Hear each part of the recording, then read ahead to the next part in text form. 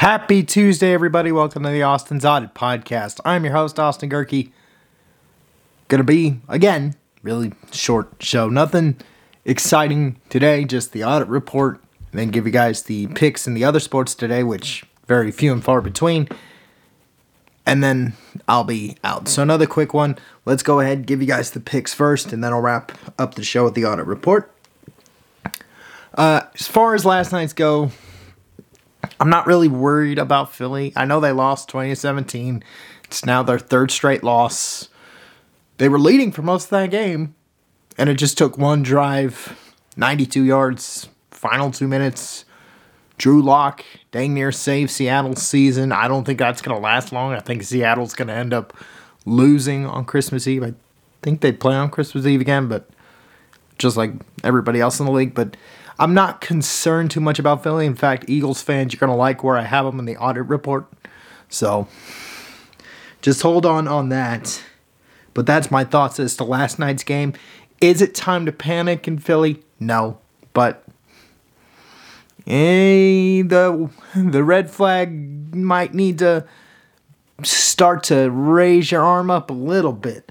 But here we go. So in the NHL, let's get all these picks out of the way. For today, take the Bruins at home over the Wild 3-2.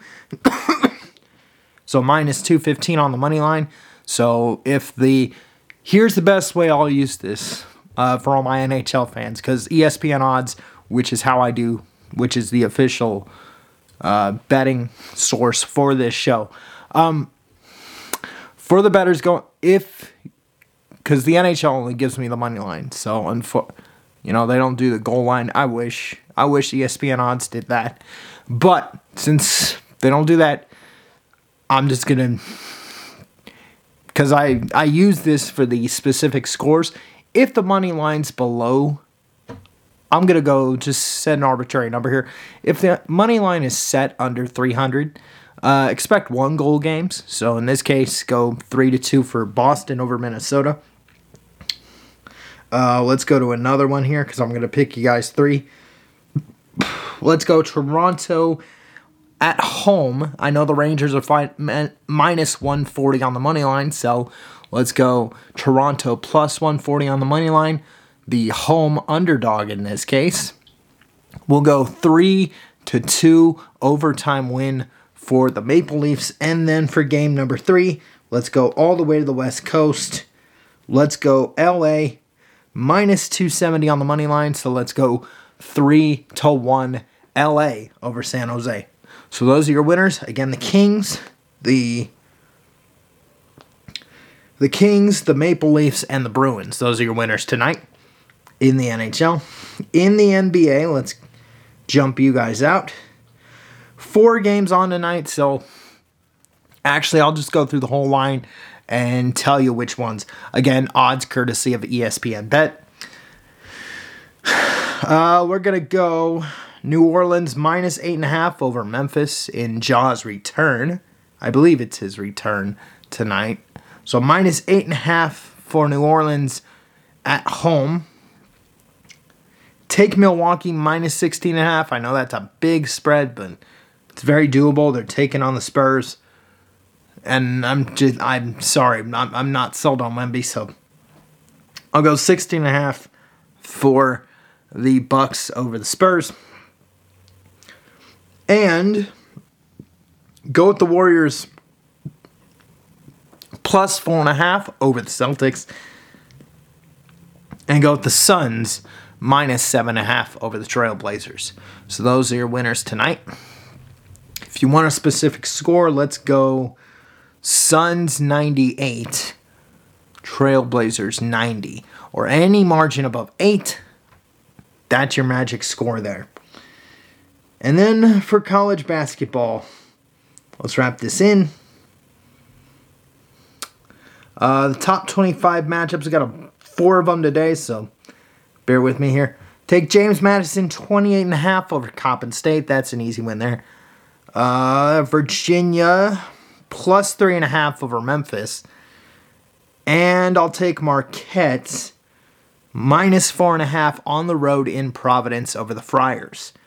So those are your picks. And then if you want one for fun, take Ole Miss over Troy. There's no line there, but go with the Rebels at home over Troy in that matchup. But the three I want you to focus on again, James Madison 23.5, Virginia plus 3.5, and Marquette minus 4.5 over Providence. So those are your picks there. And then my final topic for today. Oh, and by the way, for all my NFL fans getting ready for this weekend, Mason Rudolph will get the start for the Steelers against the Bengals on Saturday. I don't think it's going to truly make a difference. In fact, I'll say it now. I'm taking the Steelers to lose over the Bengals, which will pretty much knock the Steelers out of playoff contention, and it'll keep the Bengals alive. Very, very comfortably alive. So I'll take the Bengals over the Steelers now. Lane Kiffin gets an extension. Whippy doodle do. That just means you're going to stay around to be probably the third best coach in the SEC. Congratulations. And now with Oklahoma and Texas joining in, Lane Kiffin, you're not probably going to be the fourth or fifth best coach in that conference. Good luck on that. So congratulations on your extension there, Lane. But it ain't going to mean much. Not for very long. Watch for Ole Miss to fire him within the next 2 to 3 years of that extension. But there's your top headlines there. I'm going to wrap up the show with the audit report. No drink of the day sponsor needed here. Just going to go straight up with it. My top 10 is as follows, and here's why. The top 5 remain as is. You got San Francisco at 1, Philly at 2, Kansas City at 3, Dallas at 4, Detroit at 5. That's your top 5. For 6 through 10, here's as it goes. Go Miami at 6, Baltimore at 7. For 8, it's Buffalo. 9 is my Buccaneers. And number 10 is the Rams. Why do I have the Rams at 10? Because just like my team over my left shoulder here, these teams that are 7-7, yeah, it may not look pretty to watch, but the Rams have started to figure out. The Bucs have started to figure out. The team that I cut out of the top 10, the Saints, they're starting to get it. In fact, Thursday's matchup has huge playoff implications for the NFC South and maybe even for the NFC in general, because if the Rams win, they're going to sit pretty as the 7th seed heading into the Christmas week of games. So, again, my top 10, the top 5 is staying the same. I told you, Eagle fans, you're at 2 because if you just got healthy and you ran the ball a little bit more, you stopped making Jalen be your main runner, that would help out a little. If you ran the ball a little bit, cleaned up your red zone offense, you would have blown out Seattle. And you wouldn't have had to have a 2-minute drive. So that's why I'm not really truly concerned. Just need to clean stuff up there in Philly, and you get back to number 1. Of course, the Niners, what is there for me not to like about them? You know, what is there not to like? For number 3 with Kansas City, again, the team that has been my number 1 team up until 3 weeks ago, you know, it's starting to get a little old with the Chiefs. At least the drop passes stuff. If they just clean that up, they could be 1-2 again, and we could have a Super Bowl rematch again.